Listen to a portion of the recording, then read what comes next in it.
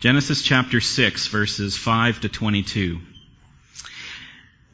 The Lord saw how great man's wickedness on the earth had become, and that every inclination of the thoughts of his heart was only evil all the time. The Lord was grieved that he had made man on the earth, and his heart was filled with pain.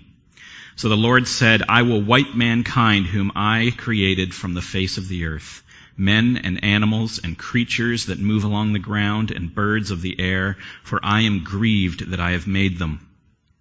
But Noah found favor in the eyes of the Lord. And this is the account of Noah. Noah was a righteous man, blameless among the people of his time, and he walked with God. Noah had 3 sons, Shem, Ham, and Japheth. Now the earth was corrupt in God's sight and was full of violence. And God saw how corrupt the earth had become, for all the people on the earth had corrupted their ways. And so God said to Noah, I am going to put an end to all people, for the earth is filled with violence because of them. I am surely going to destroy both them and the earth. And so make yourself an ark of cypress wood. Make rooms in it and coat it with pitch inside and out. This is how you are to build it. The ark is to be 450 feet long, 75 feet wide, and 45 feet high. Make a roof for it and finish the ark to within 18 inches of the top. Put a door on the side of the ark and make a lower, middle, and upper decks. I am going to bring floodwaters on the earth to destroy all life under the heavens, every creature that has breath of life in it. Everything on earth will perish. But I will establish my covenant with you. And you will enter the ark, you and your sons and your wife and your sons' wives with you. You are to bring into the ark 2 of all living creatures, male and female, to keep them alive with you. 2 of every kind of bird, of every kind of animal, of every kind of creature that moves along the ground will come to you to be kept alive. You are to take every kind of food that is to be eaten and store it away as food for you and for them. And Noah did everything just as God commanded him. Amen. Father God, as we look into your word, I pray that you would just give us open hearts and open eyes to what you are teaching and what you are instructing and what you are placing as a seed within our hearts, and that it would germinate and that it would grow and that it would flourish in our hearts this morning and in the days to come. We pray this in Jesus' name. Amen. And so as we're beginning this new series for the summer and maybe a bit longer into September, the series is on Jesus. And because I want us to focus for a season on the purpose of Jesus and who he is and what he's done and what he's doing and his teaching and his good news. And so you say, Paul, that sounds great, but why have you just read from Genesis chapter 6? What are we doing in the story of Noah if you want to talk about Jesus? Well, let me try to explain it this way, and it's important that we sort of get this in our heads. When our son Isaac was younger, he loved to watch movies. Okay, you with me? He loved watching movies, and he still does love watching movies. But we were very cautious parents with Isaac, and so we were very careful about what we allowed him to watch at what age. And so for a long time, probably longer than most kids, he watched what you might call children's movies. And before he was watching very serious movies with, like live actors and serious things going on. And we always watched those movies with him, together with him, as he started to watch them. And as these movies got a little more serious and these movies were starting to deal with more significant themes, as inevitably happens in any movie, the hero in the movie faces more and more adversity. And Isaac would get more and more nervous and more worried about what was taking place to these people that he was seeing on the screen. And there's, in the movie, in the story, in the script, there has to be wrongdoing. There has to be some harm done. There has to be some challenge that the hero faces. There has to be a suffering that must be ended. It's the harm or the wrongdoing or the evil in the story that is the very thing that sets up for us the anticipation of the heroic ending, of the culmination of the story. And so as we're watching these movies with Isaac, and he would be getting increasingly nervous and afraid of and disappointed in either the bullying or the harm or the wrongdoing or the evil or the violence that's taking place in the movies. And I would have to say to him as we're watching, Isaac, it's going to get worse before it gets better, okay? Because this is what makes the movie, this is what makes the hero heroic. if he wasn't bullied, if he wasn't put down, if there wasn't a challenge, if there wasn't adversity, if there was not a great threat to overcome, then there'd be no glory in the heroic moment at the end. And so Isaac, prepare yourself in anticipation for the heroic moment when all of this evil and all of this adversity is overcome. And so that's just something Isaac had to learn as he watched movies, that it always gets dark and bad before it gets better. And you have to feel the weight of the harm and the weight of the trouble and movies that do it well and stories that do it well draw you in so that you are actually captured by the amount of trouble that is in the story. And if they capture you that way, then you rejoice and you anticipate the happy ending, the heroic resolution. And so we have to keep reminding Isaac of that when we were watching the movies when he was younger. It's the very darkness of the threat that generates in us the anticipation of the redemption. And so I say that now as an illustration. It's a very pale imitation. It's a very small picture of what God is in fact doing, not in story, but in reality, in history. All through the Old Testament, all through the history of mankind. Before the foundation of the world, before this movie that we're living in right now, before this story even started, before the foundation of the world, God already had planned an answer for our crisis. He already had a hero that was going to be victorious on our behalf. And that's the hero we're going to talk about. We're going to talk about Jesus. But we can't start to talk about Jesus without anticipating his coming. We can't really appreciate everything that Jesus was and everything that Jesus did and everything that he is doing and has taught and is doing with us. We don't have any anticipation unless we look first in the Old Testament at the beginning of the story to understand just how heroic our hero is. And so that's what we're doing today. Part 1, two-part series on anticipating Jesus. First, anticipating him in this part of the Old Testament in the situation that we are in and the crisis that needs to be resolved. He came to save us. He came to redeem us. And unless we understand the seriousness of the trouble that we're in, we won't really appreciate how great a hero he is. And so why is Jesus needed? And what is he doing is the story of humanity. It is, in fact, the very seriousness of our condition and the direness of our situation that reveals the glory of our hero. He is far less glorious if we are in far less trouble. And the more trouble we're in, the more glorious he is. And so, that sort of story is unfolded for us at the very beginning of the Old Testament. And God builds into the Old Testament immediately the anticipation of Jesus. It begins in the first few pages of the Bible.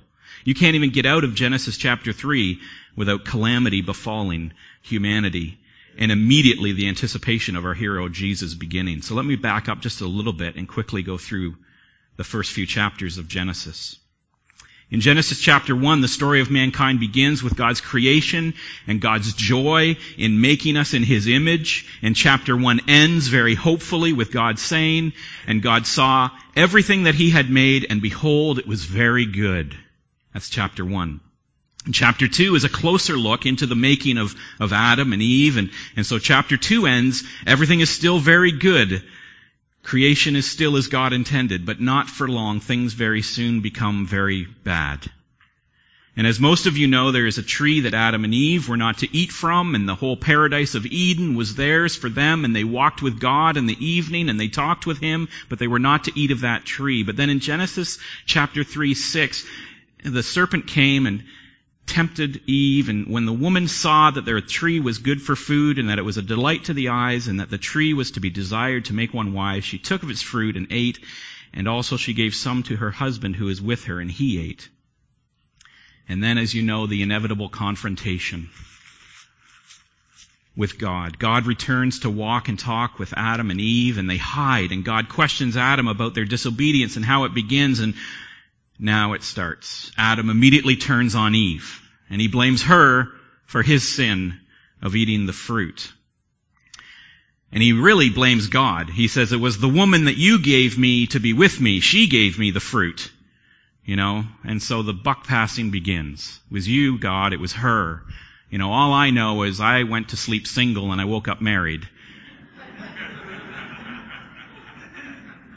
And you picked the woman, so it's either her fault or your fault, I'm just saying. Right?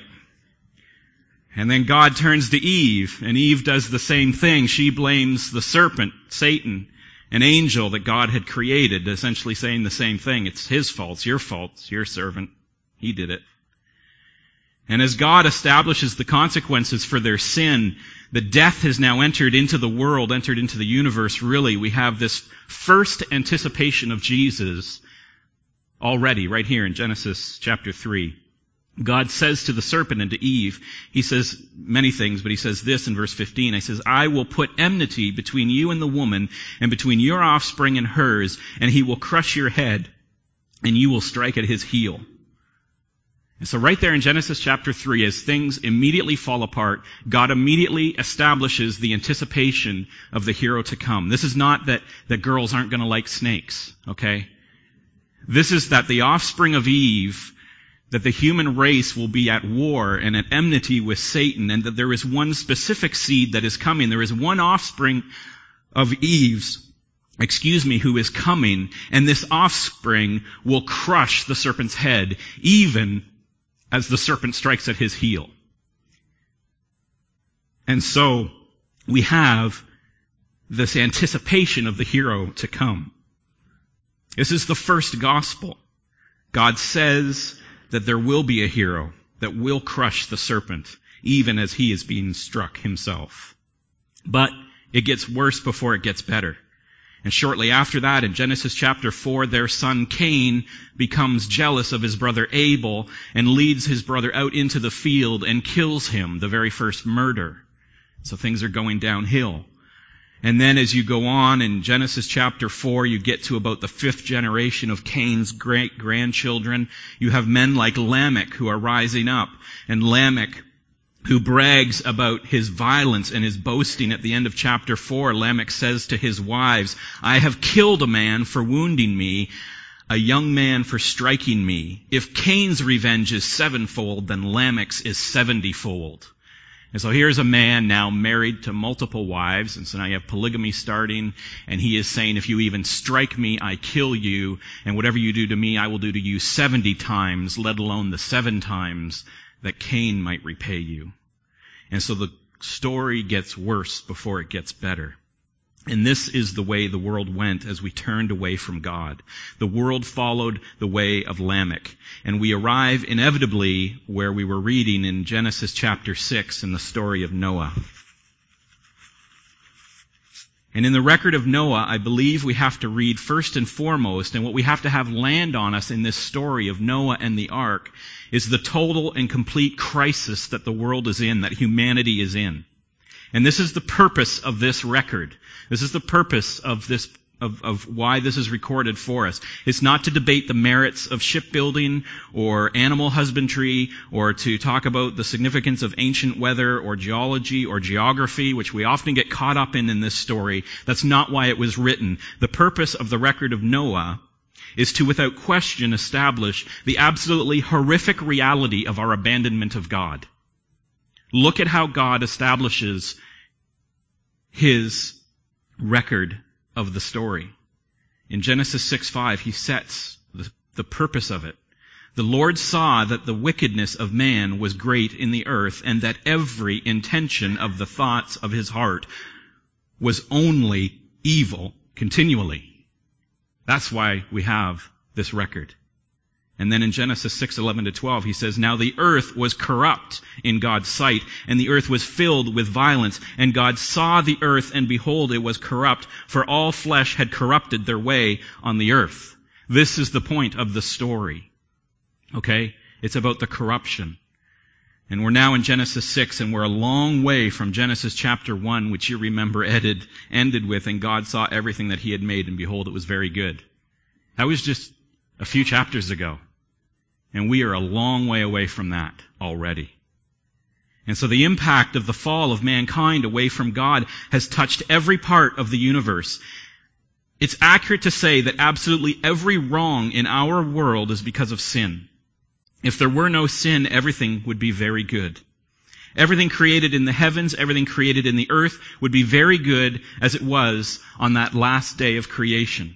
But because of sin, everything is very bad, from world wars to terrorism, mass murders, serial killings, plane crashes, auto accidents, fires, maiming of people through accidents, nuclear reactor disasters, radiation poisoning, pollution, cancer, heart disease, all illness, all broken relationships, all divorce, all orphan children, all drugs, all crime, all dereliction in all forms, all confusion, all conflict, all struggle, all disappointment, all anxiety, all fear, all guilt, all depression, all sorrow, all failure, all remorse, and all lust, and all selfishness, and all pride, and all hatred, and all covetousness, and every rebellion and murder and stealing and irresponsibility, and even as the Apostle Paul says in Romans 1, even disobedience to parents. It's all the result of sin. That is the state of humanity. That is the state of mankind today. We see it in our own world. That without God, we are disaster. All evil, all sadness, all failure, all despair, all death is because of sin. In Romans 8:20-22, Paul reflects on this. He says, "For the creation was subjected to frustration, not by its own choice, but by the will of one who subjected it in hope, in anticipation, that the creation itself will be liberated from its bondage to decay and brought into the glorious freedom of the children of God. And we know that the whole creation has been groaning as in the pains of childbirth right up to the present time." That's how Paul saw it in the New Testament era. And our sin caused this. Our sin continues to destroy us, and we have to let the weight of that land on us. We have to really feel that in our hearts and in our souls, that this has landed on us. That the record of Noah spells out for us in the clearest possible terms the complete depravity of mankind apart from God and the consequences of our sin. This story is not, in fact, a children's story. You get it? Right? This is not, the felt ark with all the cute little animals hanging out the sides of it. The giraffe and, wondering why he didn't swat the mosquito when he had the chance. This is a story of the destruction of the earth because God is done with us. It is our absolute darkest night. And you say, now wait a minute. That was before the flood. God found a righteous man in Noah, and we're born from better stock because we're all descended from Noah, not those sinners that he destroyed. But the record of the Old Testament doesn't let us get away with that argument. You don't have to go very far until you find out that we really haven't changed all that much. In fact, in chapter 8, after the flood, God is establishing his new covenant with Noah, which we're going to get to near the end. But he says, "Never again will I curse the ground because of man, even though every inclination of his heart is evil from childhood." God knows. God knows that it hasn't really changed. Mankind is still morally corrupt. But he called Noah righteous, you say. He said Noah was a righteous man. And you have to understand that when the Bible uses the word righteous in relationship to man, it's not using the word righteous as in perfect. When the Bible uses righteous in relation to man, it means that it's a man who agrees with God that he's sinful. Right? You see that in Psalm 32, when David says, "Blessed is he," or "Righteous is he whose transgressions are forgiven and who acknowledges God." And in Hebrews 11:7, it explains why Noah was righteous. It says, "By faith Noah, when warned about things not yet seen, in holy fear built an ark to save his family. And by his faith he condemned the world and became heir to the righteousness that comes by faith." He became an heir to the righteousness that comes by faith. That was the righteousness of Noah. The righteousness of Noah was not that he was a perfect person and that he wasn't going to do any evil. We know that because then he got drunk, like right after he just built this altar to God. He got drunk and fell asleep in his tent after drinking too much. And so it's not because he was a good man that he was considered righteous. It was because he believed God and he had faith in God and he recognized the condition of his own heart. In Romans 3:10 it says, and in Romans, Paul is quoting Psalm 14 and 53, but Romans 3:10 says, "As it is written, There is no one righteous, not even one. There is no one who understands, no one who seeks God. All have turned away. They have together become worthless. There is no one who does good, not even one. And if you reject that truth about the condition of the human heart, your heart and my heart, then you literally strip away the need to anticipate Jesus. That's why this is important. Because if we somehow convince ourselves that we have a righteousness or that we're not really all that bad, then we don't really need all that great of a hero. But the story of Noah and the fact of his righteousness not being his own righteousness, but the righteousness that comes by faith, and how that needs to land on us, is the reality that there is no righteousness in and of ourselves. We can't muster up any of our own goodness. And so we absolutely have to look forward. Not just because of the condition of the world, but because of the condition of our own hearts. We have to look forward in anticipation to this Savior that God hinted at in Genesis chapter 3, and that He will now point towards again in the story of Noah and the ark. Because if you minimize the seriousness of our sin, if you skip over or you treat lightly the depth of our depravity, your depravity, my depravity, and the danger of God's just and righteous anger against us, then when you minimize that, you are at the same time minimizing and reducing the glory and the anticipation we have in Jesus. So you have to understand this. Sometimes we're afraid to admit just how bad we are to God, like we're going to disappoint Him or He's going to be embarrassed by us if we actually just confess how absolutely and utterly broken and hurt and depraved and broken we are. But in fact, when we do that, that is the best thing we can do to bring the most glory to God, is to agree with Him fully. When we fully agree with Him just how desperately we need Him, then that is exactly how we bring the most glory to Him and His Son. And so don't be afraid. Do not be ashamed. Do not worry about confessing and about bearing your heart to God about just how badly you feel. Because when you align your mind with Him and you agree with Him, you are giving Him the most glory. And you are showing the most anticipation for the rescue that Jesus is and the salvation that He brings. And so don't hide your badness from God. He already knows it, and He agrees with you. And when you agree with Him, you become righteous and you bring Him glory.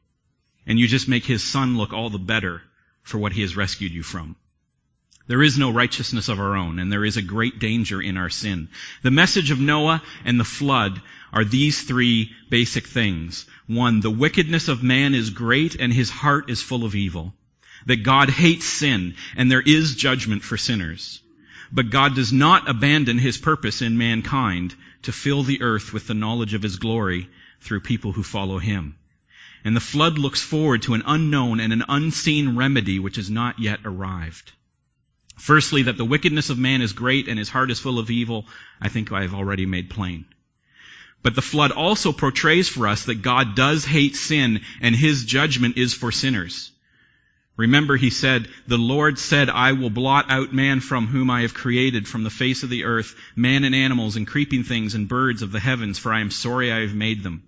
And He said in 6:13, and God said to Noah, "I have determined to make an end of all flesh, for the earth is filled with violence through them. Behold, I will destroy them with the earth." And then in 17 He says, "For behold, I will bring a flood of waters upon the earth to destroy all flesh, in which the breath of life under heaven, everything that is on earth shall die." Is God clear on His intent here, what the story is about? Do you doubt the crisis that mankind is in? Genesis 7:21-22 tells us the conclusion. He says, "And all flesh died that moved on the earth, the birds, livestock, beasts, all swarming creatures that swam on the earth, and all mankind, everything on the dry land, in whose nostrils was the breath of life, died." And so the lesson is simple enough. And in that respect, it is a children's story, right? If you tell this story just straight up, just read it to a child who never heard it before without any prompting and ask them what it is, what do you learn from this story? If they're listening, they'll say, God is angry at sinners and God punishes sin. That's the story. It's simple. And Jesus teaches the same thing about sin in Matthew. When Jesus comes, He says, "And if your hand or your foot causes you to sin, cut it off and throw it away. It's better for you to enter life crippled or lame than with 2 hands or 2 feet and be thrown into eternal fire. Jesus says the same thing. God is tolerant up to a point, but he will not tolerate sin and sinners forever, and he judges the unrighteous and the sinful. But the third thing is, in spite of the depth of the evil of the human heart, God does not abandon his purpose or his promise to rescue people and make them his own. And this is where the anticipation comes in. The story of Noah only hints at the final rescue. It creates an anticipation of the need for rescue for sure. We're all very, very aware of our need to be rescued, and it reveals God's plan and desire to provide a way of escape for his people, and there is a way of redemption for those who have faith in him and protection, but it simply hints and points towards the ultimate Redeemer, the ultimate redemption that is to come. And here's where that hint comes from. Let's end on the hint and the anticipation of the hope that is to come. It comes in the conclusion to the story of Noah and the flood. It's found in Genesis 8 and verse 20. At the end of the flood, and before God had made his covenant with Noah, because he's making a new covenant now with Noah, he says, Noah, build an altar to the Lord. Or it says that Noah did build an altar to the Lord, and took of every clean animal and every clean bird, and offered burnt offerings on the altar. And when the Lord smelled the pleasing odor, the Lord said in his heart, I will never again curse the ground because of man. And then he goes on to make his covenant with Noah. What is that hinting at? God's gracious covenant with Noah was a response to a complete and pure sacrifice. Notice what he says. He says, Noah took every clean animal and every clean bird. It was a total sacrifice of purity. As God's covenant is established in this sacrifice, it points forward to another covenant that's coming. A perfect sacrifice that is going to be made. And in that perfect sacrifice, God is going to establish a new covenant, just like he did with Noah. And so we have here, in the story of Noah and the flood, and the absolute depravity of mankind and the judgment of God, we have at the end of it this hope, this anticipation of a new covenant, of a new relationship to come, and it comes following a perfect and complete sacrifice. And that sacrifice is coming. Not for many thousand years, but it's coming. And that perfect sacrifice is Jesus, as God's own Son. And God doesn't tell us this story just once. The whole Old Testament, as you go through it, I've just given you a taste of it this morning, but the whole Old Testament, as you go through it, is anticipation after anticipation after anticipation of the Savior to come. You think the Old Testament, we live in the New Testament. We don't have to go back and read that stuff. No, you do. You have to go back and read the Old Testament because it is nothing but a precursor to and a bold arrow, a compass pointer straight to the Savior that is coming that we're going to be talking about all summer. He doesn't tell the story just once. The flood I picked because it maybe is the most stark and the most startling. And that's why God wrote it. To set in our hearts the seriousness of the story that he is telling and that we are a part of. But the Old Testament continues with the history of Israel, along with the history of all the nations around Israel, as a picture over and over and over again of the anticipation of a Savior to come as Israel fails and is redeemed and fails and is redeemed time and time again. There's the picture that he paints with Abraham and his son Isaac and the supply of the ram at the altar. Or Joseph, abandoned by his brothers, and we'll get into him later, and the restoration of the family through Joseph, or Moses and Israel, or Boaz and Ruth, or David and Goliath, or Daniel and the prophets. It's impossible as you go through the Old Testament to read the Old Testament and not see its purpose in anticipating Jesus. Building into it the history of the world and building in us an unavoidable awareness of our need for redemption and pointing unmistakably at our Redeemer. And so how does that land on you today? Because we're at that point in the movie where I had to say to Isaac, it gets bad before it gets better. And it has to land on you about how serious the crisis that mankind is in so that we can anticipate the amazing glory of the hero that's going to come. And so I hope in your heart this morning it's landed on you in that way, that at this point in the story we have to really absorb it's our sin, it's our evil, it's our violence, it's our broken relationships, it's our hurtful actions, it's our disregard for God that has caused this. But when we repent of that, when we come to Him and agree with Him and say we need redemption, then we anticipate and we bring glory on the Savior that is to come. And God's going to tell us that story as we go through His whole book this summer. Let's pray. Father God, it's not the part of the movie Isaac likes, it's not the part of the movie I like, it's not the part of the movie we really like, when we have to come to terms with just how bad things are. And that the badness is in our own hearts. That no one seeks after you. That we all lash out in selfishness and hurt. And we do hard things and evil things. Things we're not proud of, things we wish would just go away. And Father, I thank you that you've provided for us a way of redemption. That we don't have to live in the legacy of Cain and Lamech, but we live in the legacy of your Son, Jesus Christ. Because we agree that you are righteous and you are pure, that we are fallen, and that by your Son we are saved. And so, Lord, create in us, as we look in these Old Testament stories and look at these Old Testament people, create in us a new anticipation of how amazing Jesus is. Because he did not come just to deal with minor inconveniences in the universe. He came to destroy death and to deal with evil on a level we can't comprehend. And he did it victoriously. And so we look forward to that hero, to that glorious Redeemer, Jesus Christ. Amen.